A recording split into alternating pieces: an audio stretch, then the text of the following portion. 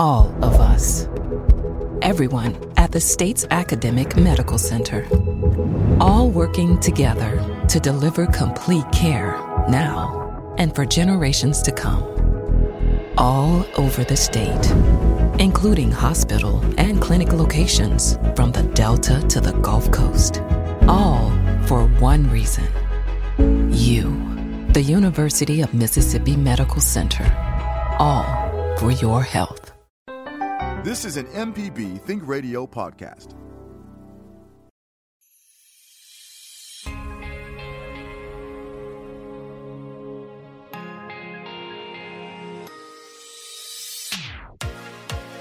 Thanks for tuning in. You're listening to Southern Remedy, Healthy and Fit on MPB Think Radio. I'm your host, Dr. Josie Bidwell, Associate Professor of Preventive Medicine and Nurse Practitioner at the University of Mississippi Medical Center. We're going to continue our trend for the past couple of weeks and take your questions related to COVID-19, as well as your general health and wellness questions. If you have one for us, our number is 1-877-MPB-RING. That's 1-877-672-7464. You can send us an email, fit@mpbonline.org, or you can hop on over to my Facebook page, Healthy Habits with Josie, and interact with me there. Good morning, Kevin. Good morning, Josie. Hope you're doing well this morning. I am. I would be remiss if I did not wish my husband a happy anniversary. Today is our 18th wedding anniversary, and so what good is having a radio show if you can't give him a shout out for that? Congratulations. Congratulations. Thank you. I think we have a caller already, so I think we can hop on over to the phone lines and talk with Norris in Wiggins this morning. Good morning. How are you today? We are fine. How are you? I am fine. I'm so far so good. No complaints. Well, good. How can we help you today? Yes, hon. Listen, I have a dentist appointment in a couple of days. I canceled it once before. You know, I'm a little leery about going to the dentist and having them to be right into my face, you know, having the dental work done. I mean, how nervous should I be about this, and should I go ahead and keep this appointment? Because my tooth is not hurting or anything, but it do need work. Yeah. So that's a question that we kind of have to look at from lots of different angles, right? One, if your dentist is open, then they are meeting all of the recommendations from the health department about how to keep you and themselves safe. So that's one. Two, you can always call and ask them what the procedure is going to be for limiting contact with others. You know, are they going to have you wait in your car before, you know, and kind of call you when it's your turn? You know, what's the sanitation between patients, that kind of thing. And then, you know, looking at the risk and benefit of what you need to have done, right? So is it an urgent situation? Is it more preventive care? Now, obviously, I fully endorse preventive care. It's very important to take care of your teeth. They have a ton of links between dental health and heart health and making sure your blood sugar is under control and all of these different kinds of things. So I don't necessarily think it's something that you have to put off if it needs to be done. You also want to look at what your risk factors are. You know, if you're very immunocompromised, if you're on chemotherapy or steroids or something like that, that's going to lower your immune system, then obviously you're a little bit more high risk. And that would, again, be kind of a conversation to have with the dentist and with the dental staff to talk about how they're going to keep you safe, because that's their top goal, is to keep you safe as well as to keep the staff safe during this time. Okay. So that was an answer that didn't fully answer your question, but but I think it's definitely something that if you're uncomfortable with, just have a really frank conversation with the dental staff on the phone that, you know, you have some concerns, and let them address what their plan is that they have in place for safety. Okay, that was very informative. That was some information that I did need. I did need to know those things. So like you said, I didn't call them or ask them about, their procedures as far as waiting or, handling, safety. Yeah. So I'm glad Absolutely. I did. You doctor, I'm glad I did. You did tell me some things that I didn't even take into consideration. So I thank you very much. Well, you're very welcome. I thank you for giving us a call today. Josie, if I could jump in here in just a minute, because I Sure. had a dental appointment scheduled for earlier in May, and it was funny because the week prior to, I called and I said, well, certainly, this has got to be delayed, and they actually had said that they were in the process of being able to open up, and so the next day, the hygienist that I work with called me, and she said, we got these procedures that we need to go through. They were going to send me a form to fill out about, my general health, a disclaimer saying I realize that there might be an elevated risk for COVID-19 if I do the dental checkup, that sort of thing. I was supposed to go stay in the parking lot. They were going to come out and take my temperature. Then when we went in, they were going to do a hand washing thing and then something with peroxide and that sort of thing. And they were going to have the masks on, which they always do anyway. But we're going through this, and I felt a little bit confident that they had things handled, but then they called back right the day before I was supposed to go in and said for some reason that they were told that they were not allowed to open yet. So I'm waiting to see what it is. But, to me, the longer it is, the more time they have to do all the proper procedures and set up so that the people are safe when they go for their checkups and things. Absolutely. And, that's something that I kind of want to highlight as well is, we shut down initially because we were trying to flatten that curve and really, prevent the healthcare system from being overwhelmed, as well as making sure that the individuals that were highest risk in the healthcare system had access to the appropriate PPE. And now we're starting to open things back up, especially from a healthcare perspective, because routine preventive healthcare is important. If we need pap smears and mammograms and, heart checkups and those kinds of things, those are still important. And we don't want people to be not seeking care when they need to have things done. It's just always a great idea to have a really good conversation with the clinic or the healthcare system that you're going to be interacting with. And they're more than happy to talk with you about the processes they have in place, because our job as healthcare providers is to keep you healthy. And so that's what we're trying to do. Josie, I think you got a couple of emails that we got in over the last week or so and that you wanted to talk about. Yeah, absolutely. And so these came in kind of right at the end of the show last week, and they are kind of general health questions. So that's fantastic. We're happy to take those in addition to the COVID-19 questions. If you've got a question for us, that number is 1-877-MPB-RING. But I'll start with the first one because it kind of piggybacks on what we were just talking about with healthcare providers. This says, where can I find a primary care provider focused on natural treatments, herbs, alternative treatments rather than chemicals and medicines? And so there's a couple of things I want to kind of unpack there. The first is that just because something is natural doesn't mean it's appropriate, right? So it doesn't mean it necessarily works. So we want to make sure that anytime we're using natural treatments or alternative treatments, herbs, those kinds of things, that we've got good data that show that they work, or at least that they don't cause harm. That's the other part there, is that we don't want anything that has no safety data on it, or that might interact with something else that you're already on. We've talked a lot about supplements on this show and making sure that if you're using supplements, that you're talking with your care provider about what those are, to make sure that there are no interactions between any other medicines that you're on, any other herbs that you're on, or any medical conditions that you have. The second part is making sure that those are obtained from a reputable source, because supplements are not that don't go through FDA approval. You want to make sure that we're buying good quality, good, reputable branded stuff so that it reasonably has what it says it has in there. We've talked about that USP seal before, kind of being a little bit of a comfort level with that. And the second is that medicines, traditional medicines that we use, aren't necessarily a bad thing. You know, I always say my job as in lifestyle medicine is to help get people off of medicines, but that doesn't mean that I'm anti-medicine. There are lots of medicines out there that are life-sustaining.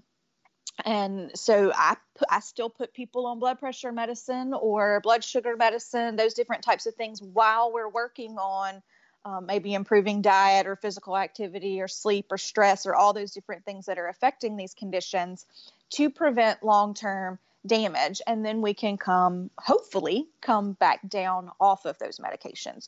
So all that to say, I don't want people to think of traditional medicine in a negative sense. It is absolutely a necessary part in certain medical conditions and for certain people. Now, in terms of where you can find a provider that does that, if you're looking for maybe someone that does more nutrition type stuff, so more food-based treatments, then plantbaseddocs.com is a good place to start. Because it shows people that by area that have an interest or a focus in using plant-based nutrition to help with disease management. I'm on there, as well as some other folks in Mississippi. And then integrative health is a place to start looking as well, because I'd less like the word alternative treatment and more like the word complementary treatment, so that we're using things from the traditional medical model as well as things that we know complement that. So that may be acupuncture or massage therapy or aromatherapy, reflexology, different kinds of things in there, as well as your mindfulness and meditation and stress reduction techniques. So you can kind of do a quick internet search for integrative health providers in your area. And that should hopefully produce a list of some folks who ascribe to the model of incorporation of a variety of techniques, whether it be medicine or complementary therapies. So that's my spiel on that one. I hope that helped out a little bit. If it didn't, you can always email me again at fit@mpbonline.org, and I'll try and point you in a better direction. I'm Dr. Josie Bidwell, Associate Professor of Preventive Medicine and Nurse Practitioner at the University of Mississippi Medical Center. Thanks for listening to the Southern Remedy Healthy and Fit podcast. If you have a question, you can email fit@mpbonline.org or leave a comment on my Facebook page, Healthy Habits with Josie. For ongoing information on staying healthy and fit, subscribe to the podcast using your favorite podcasting app.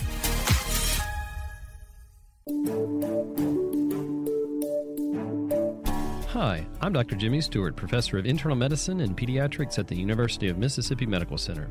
On the original Southern Remedy, we answer questions about all aspects of your health and share some of the latest medical information in the news. You can listen to the show on Wednesdays at 11 on MPB Think Radio, or you can subscribe to the podcast by searching for Southern Remedy on your preferred podcasting app. This is an MPB Think Radio podcast.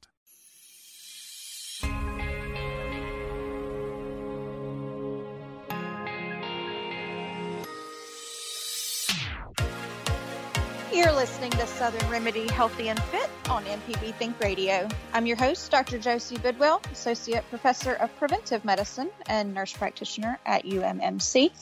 We're taking your questions and comments today about COVID-19, as well as your general health and wellness questions.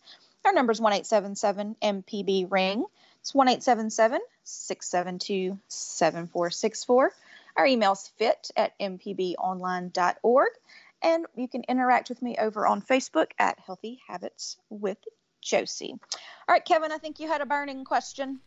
I do, but it can wait because we've got some callers on the line that snuck in there right at the last minute during our break. Time out. Okay. All right. So we will start again. Here is Scott from Natchez. Go ahead, Scott. You're on the air with us. Well, first I'd like to say happy anniversary. It's my Thank anniversary you. and my wife's anniversary today also. Well, happy anniversary to you. It was a great day for marriages. Yep, it's 29 years for us. Well, fantastic. My daughter works at a laboratory and she's been doing quite a few of the COVID-19 tests. Mm-hmm. And before she started working there, they gave her a COVID test to make sure that she was, clear. But I was just curious. I talked to her and I listened to the procedures and all that she has to go through when she's doing the testing the samples. But I wonder how often it would be recommended that somebody that works in a lab like that get tested.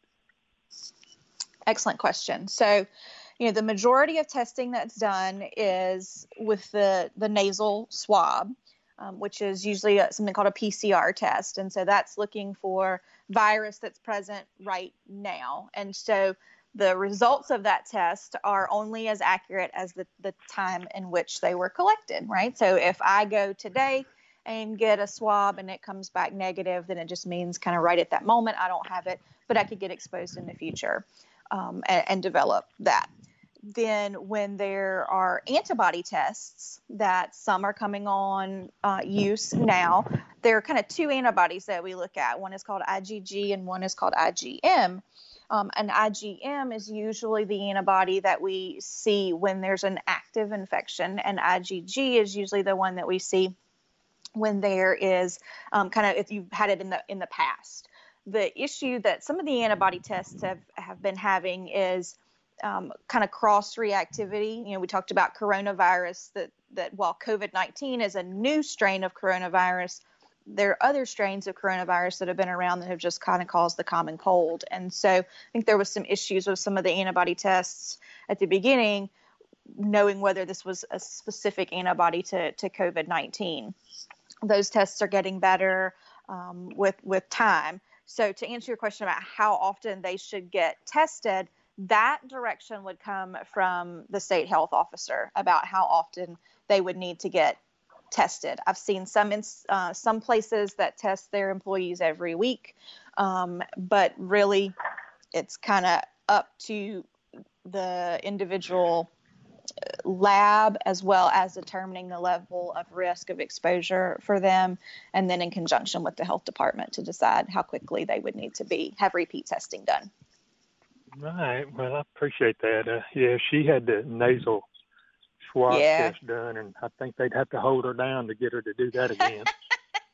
Yes, it's much deeper than people think it is, especially if you've had kind of a regular flu swab. They're technically the same test, but I don't think everybody swabs as deep on the regular flu swab as we've been instructed to do on the COVID test, although that is the correct procedure. So it's back at the very back of the nasal cavity.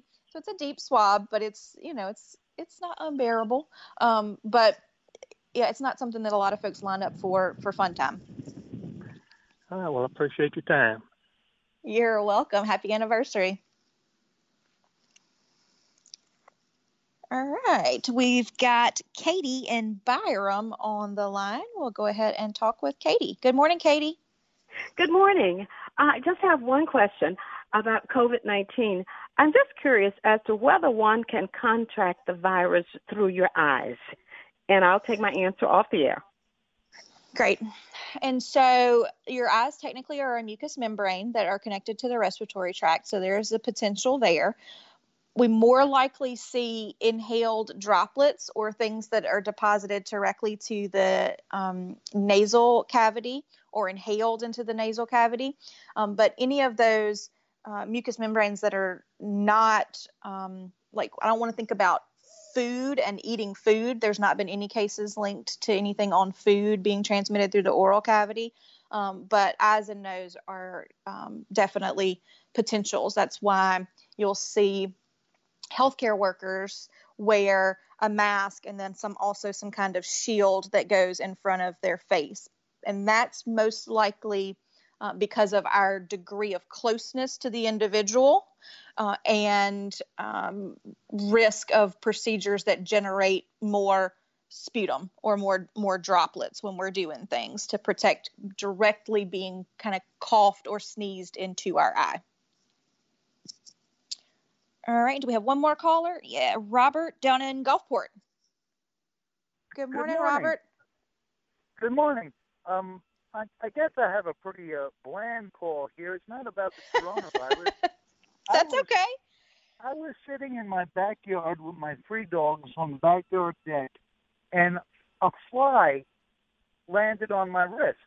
And I just kind of blew at the fly to get him off my wrist, and it didn't move. And then when I brushed it off, it took a big hunk of my wrist skin out with it. Now, the fly was a normal size, but it had like a yellow tint to it, and the bite, you could see that there were 2 distinct holes where a chunk came out of, and right now the wound is about, if you can figure, one of the old number 2 lead pencils, the wound is about the size of one of the erasers that was on top of that pencil. Do we have, I know we got killer hornets out there, do we have killer flies out there? I have not heard of killer flies. My goodness. That is definitely not something that I have heard going on. You didn't have any kind of extra redness or swelling or anything around the area that you would have after just a regular, bite or sting? Well, the first, like a normal mosquito bite, I'm used to. It usually, doesn't draw blood. It may just a little bit, but this thing, it was like the fly wasn't really that much bigger than a normal fly. The only thing that's different about it did have like a yellow tint to it.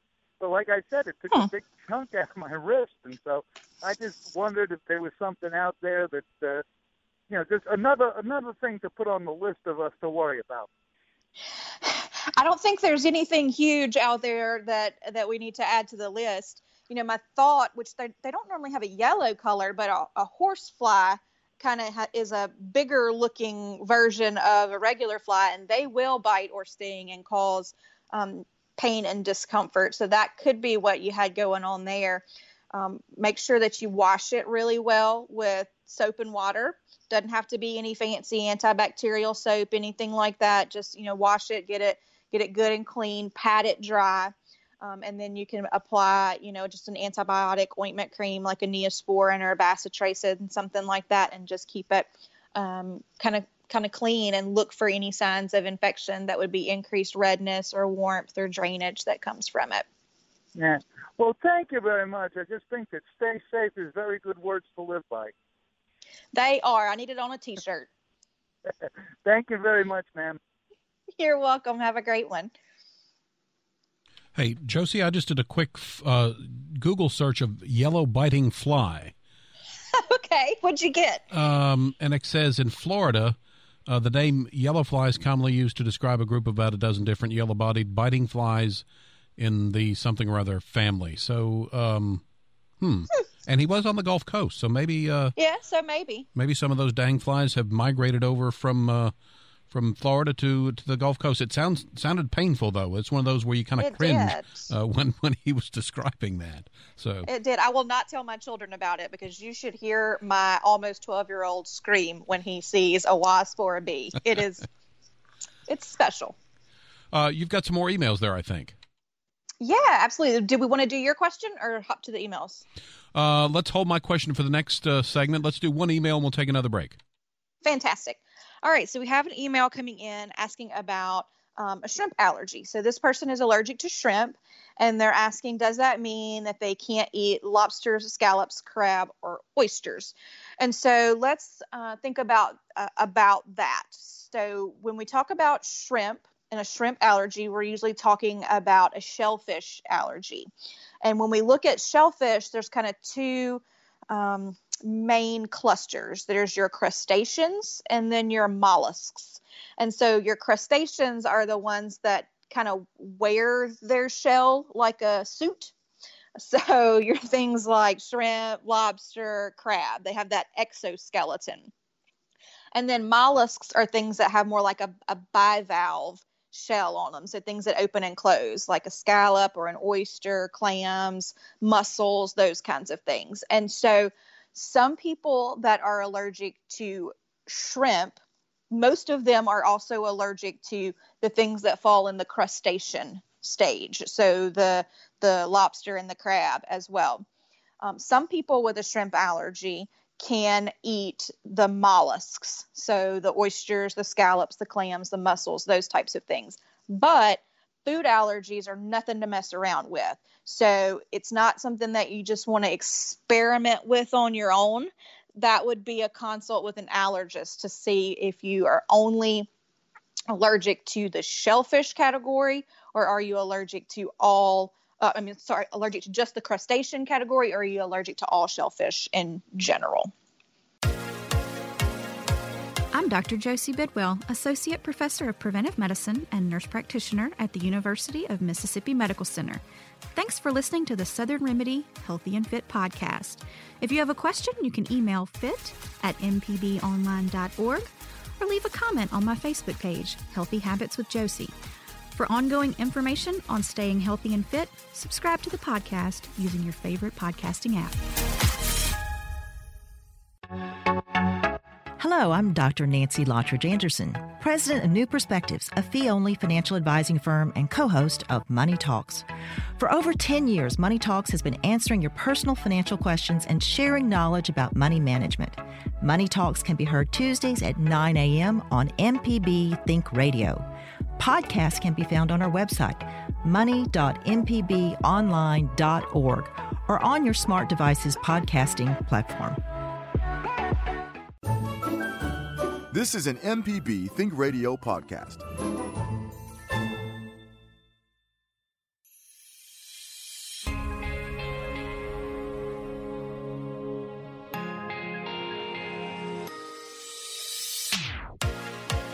From MPB Think Radio, you're listening to Southern Remedy Healthy and Fit. I'm your host, Dr. Josie Bidwell, nurse practitioner at UMC. And we're answering your questions about COVID-19 as well as your general health and wellness questions. Our number is 1-877-MPB-RING. You can email us fit@mpbonline.org or hop on over to my Facebook page, Healthy Habits with Josie, and shoot me a message there. Josie, during the break we chatted, I looked a little further on my Google search on the yellow biting flies and found out that there are 5 different sorts of yellow flies in Florida. They are active during the months of May and June, and they are known to be aggressive biters. So, Robert, I think that's probably maybe what you got bit by is one of the flies that made its way over from the Sunshine State. Yeah, that is, keep them down there. I don't want them up here.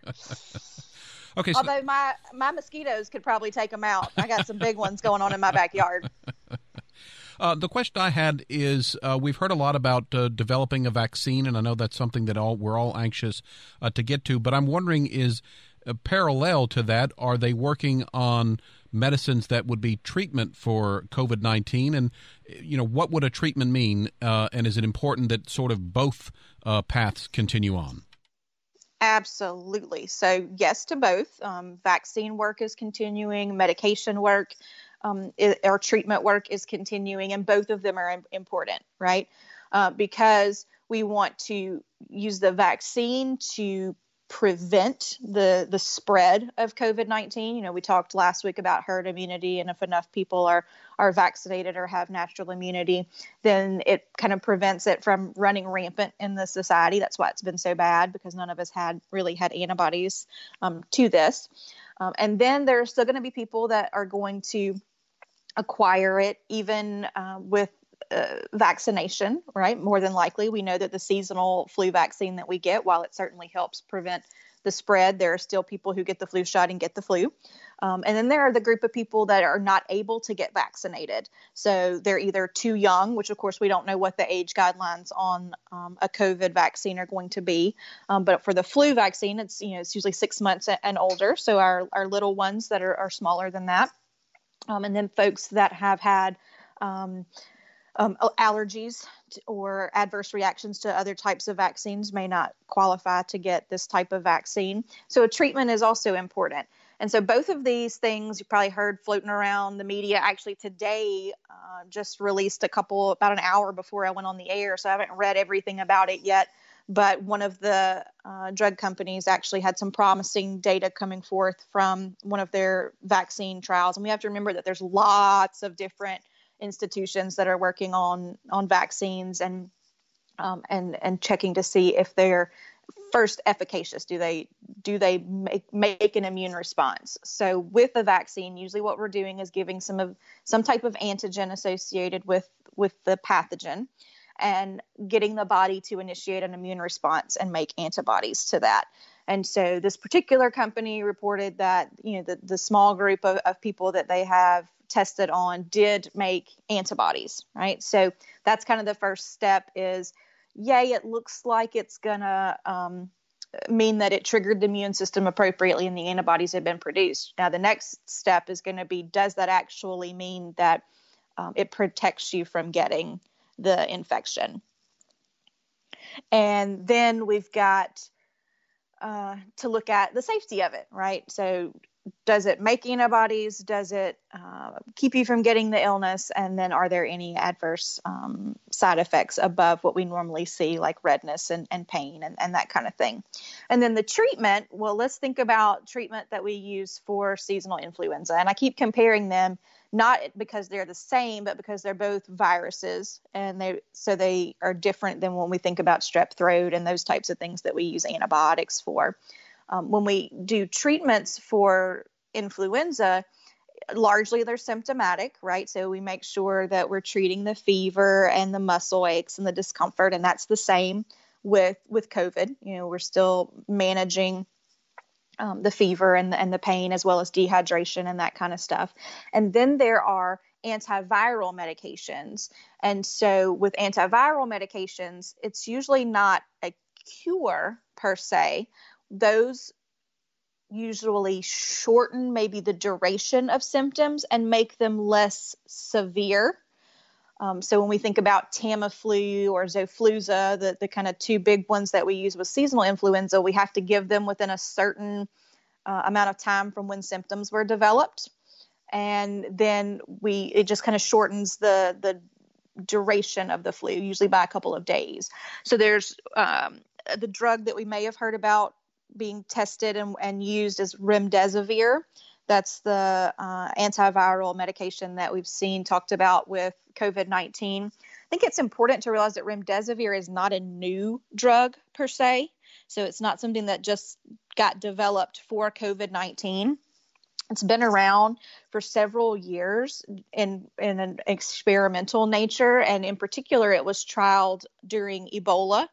Because there was some initial data that thought it would be effective against Ebola, but the actual outcomes didn't really support its widespread use in Ebola. But the clinical trials that are being run now and the things that are being looked at with remdesivir, I'm cautiously optimistic about it. So when we look at kind of the most publicized trial coming out with remdesivir, they looked at kind of two endpoints. They looked at time to recovery. So, how long did it take people who received remdesivir and those who did not to recover or their symptoms to lessen and go away with COVID? And then the other endpoint was kind of survival. Did it make a difference in terms of mortality? And so it's always important when you're looking at percentages to really know what the raw numbers mean as well. So when you read the headline for remdesivir, it says it improves time to recovery by 31%. And so that sounds like just a ton, right? With that. But when we look at it, it shortens the duration from about 15 days in people who didn't receive remdesivir to 11 days in folks that did receive remdesivir. So about 4 days shorter. So absolutely, that's a great thing and a win. It's just important to kind of know what we're talking about there. And then the mortality rate between people who received remdesivir and those that didn't was 8% versus 11.16%. So it looks like it did help in kind of shortening and helping with survivability a little bit there. So that's kind of where we are in terms of treatment. What we don't know is if this drug would, and probably not, or any other type of drug could be used as a prophylactic, meaning if you were exposed to the disease, could you then take it to hopefully prevent the development of symptoms? We see that sometimes with Tamiflu. If your kid got diagnosed with the flu, and then sometimes the parent will get put on Tamiflu to hopefully prevent the infection from becoming symptomatic, but we just don't know about that one yet. All right, we've got Sue from Beaumont on the line, so let's go talk to Sue. Good morning. How are you? I'm good. How are you? Well, I want to ask you a silly question, okay? All right, I'm ready for it, I think. Do I need to get another cup of coffee? No. Myself and 3 other people were having lunch, and we're all eating the same thing. Now, this is silly, but 2 of us, our nose started to run when we eat, and the other people did not, and they say it runs in their family, the nose runners, when you eat. I said, well, trying to be, sound intelligent, I said, oh, that's called rhinophagia. But I don't know if is that the right name for it? Is it rhinorrhea or rhinophagia? What do you call it when your nose runs when you eat? That's called gustatory rhinitis. Oh, gustatory rhinitis. Okay, I told him the wrong thing then. That's all right. You sounded very fancy. What causes that? It's a vasomotor response that some people have in response to food that causes the vessels in the nose usually to kind of dilate and get leakier. It's kind of analogous to when people eat maybe hot, like pot peppers, and they kind of get that reaction going on, but some people get it just in response to regular food. I'm actually one of those folks who gets a little bit drippy when they eat. That was probably a little bit too much information for everybody on a Monday morning, but there you go. It's out there. Gustatory rhinitis. Okay, well, thank you. Yes, ma'am. You're welcome. All right, we're going to go back to the phones and talk with George and Jackson. Good morning, George. Yes, this is George. I think I got my vaccine shot for COVID-19 last week. Doesn't sound very possible, practical, but if you'd read an article in the Northside Sun written by Mr. Wise at the recent edition, he goes through what happened in Hong Kong, where they only had 6 deaths during COVID-19, their experience there. Just about everybody that had it as well. And they had some 30 or 40 years ago a big measles pandemic, and they gave everybody in the country over a period of a few years the measles shots we are now giving to our children. They're called MMR, mumps, measles, and rubella.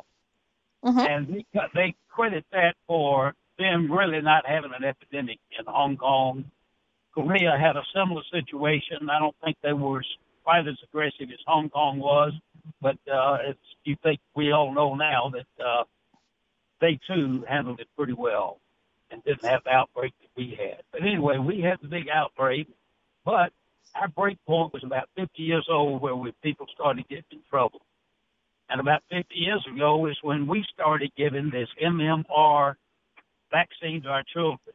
And those children are now about 50 years old. So those people at the younger age, under 50, had protection. Us older folks that are over 50 maybe had protection, probably didn't.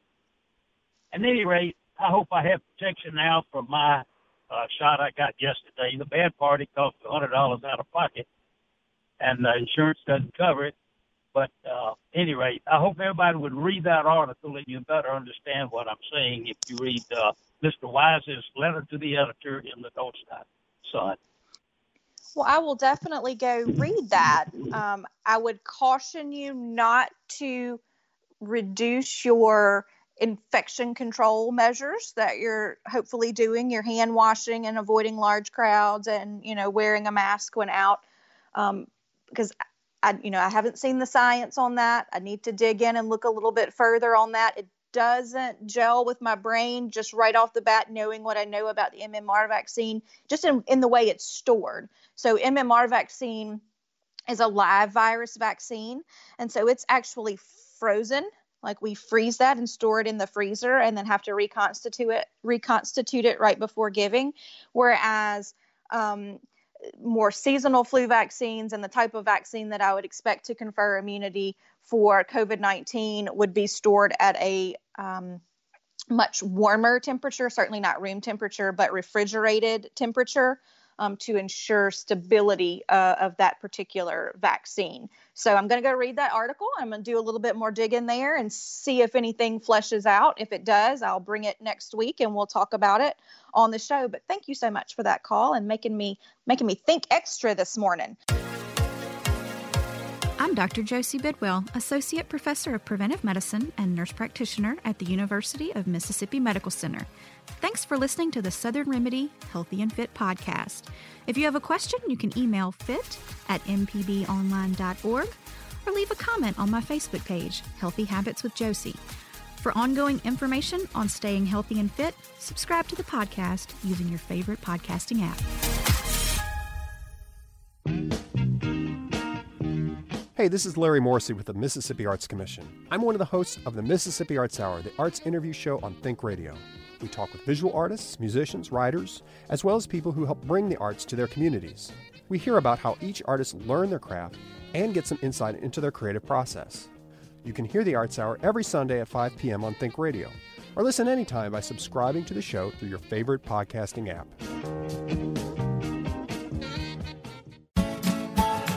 This is an MPB Think Radio podcast.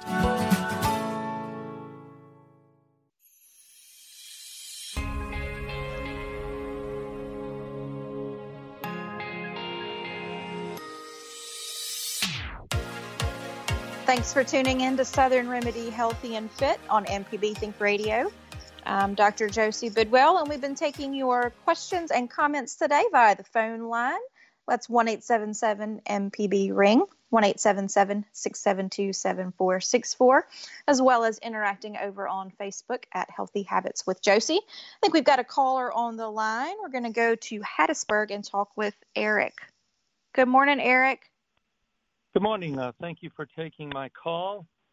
I would like to know if there's going to be some development for antibody testing for those who may have been exposed and had asymptomatic conditions. Could you talk about that a little bit? Yeah, absolutely. Thank you. So we had a caller a little earlier that had a similar question, but kind of recapping that, we had, so when we talk about antibodies, there are kind of two big ones that we look at in antibody testing, IgG and IgM. IgM is usually the one that shows up with an active infection, and then IgG is the one that comes kind of and shows that there was a past infection with stuff. And so those are kind of the two tests that we're looking at. There are some commercially available tests that are out there. Some of them are testing for just IgG. Some of them test for IgM and IgG, and usually require a blood sample, so from a finger prick, something like that. There have been issues with the accuracy of those tests. So when we look at tests, we look at things we look for something called false negative. So meaning the test comes back negative when actually the individual has the antibody or the disease or whatever we're testing for. And then false positives. So it comes back and says that, yes, we do have this, but in reality, we don't. And so that's the mix that's going on right now, is trying to get a reliable test that has good, we call that sensitivity and specificity, as well as ease of use and being able to distribute it widespread. We see a lot of stuff in the media about, this area getting antibody testing and what that. And so in smaller areas or in concentrated areas, it may be feasible to get, a large chunk of people tested. The average widespread community doesn't have that capability yet, but that's certainly somewhere where we're moving into, is being able to offer antibody testing on a larger scale. We just always want to make sure that the tests we're using are reliable, so that we don't give someone false sense of security there. Thank you very much. Do you know if that will be any time? The time is not really predictable as when it'll be ready. No, because there's still, still doing testing. Okay. There's lots of different companies that are out there putting these tests out.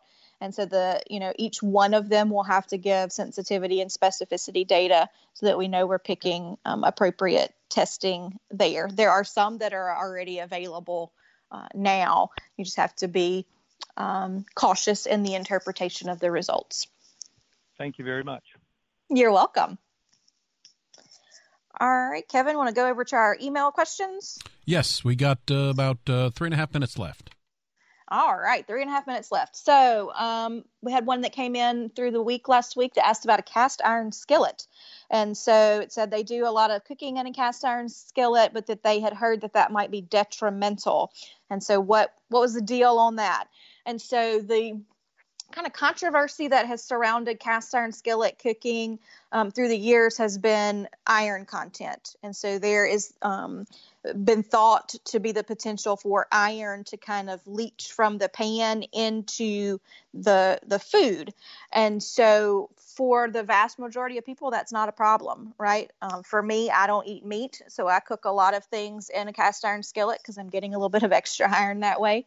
But there are a group of people who have liver issues or something called hemochromatosis, which is an iron storage issue where they store too much. And so that could potentially be a problem there. But not all food that's cooked in a cast iron skillet absorbs any iron from the skillet. It's usually things that are more liquidy and more acidic. So think tomato sauces and that kind of stuff are going to pull more iron from the skillet, whereas things like if you're doing a quesadilla and you've got a tortilla or you're doing a grilled cheese, something like that, they're not going to pull as much iron there. And then it really depends on the study you're looking at. Some show much more iron content in foods, some don't show as much, and it's thought to just be kind of a concentration based on the type of food.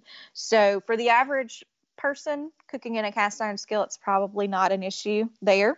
And I love it because mine is well seasoned from many, many, many years of usage from my grandmother and then my mother and then mine. And so I don't have to use any oil when I cook in the cast iron skillet because it's essentially non-stick for itself as well as holds its heat very, very well. So I get nice little brown crispiness around the edges on things there and even cooking. So all that to say, it's probably not an issue for your average person using a cast iron skillet. All right. Can you do another one in about a minute or so? Well, let's just see. I'll talk super fast. It was the Facebook question that came in and said, that I always tell people to listen to the science, and that's true. But they're confused because the CDC and the WHO tend to disagree on the benefit of masks. So which one is better science? And I think it's important to look at what audience we're talking to. The WHO is going to be giving out global advice. The CDC is going to be giving out advice largely for the United States.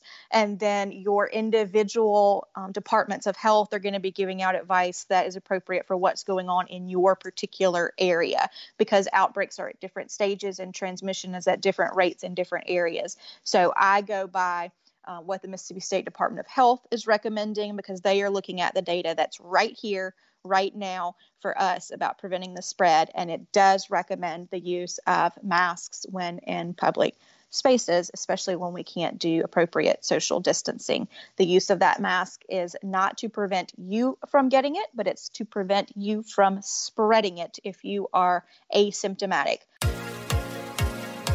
I'm Dr. Josie Bidwell, Associate Professor of Preventive Medicine and Nurse Practitioner at the University of Mississippi Medical Center. Thanks for listening to the Southern Remedy Healthy and Fit podcast. If you have a question, you can email fit@mpbonline.org or leave a comment on my Facebook page, Healthy Habits with Josie. For ongoing information on staying healthy and fit, subscribe to the podcast using your favorite podcasting app. Hi, I'm Jason Klein from Fix It 101. If you ever thought about changing a doorknob or fixing a leaky faucet, some jobs just aren't that difficult, and yes, you can do it. If you want to find out how to do those things, listen to Fix It 101, podcast everywhere.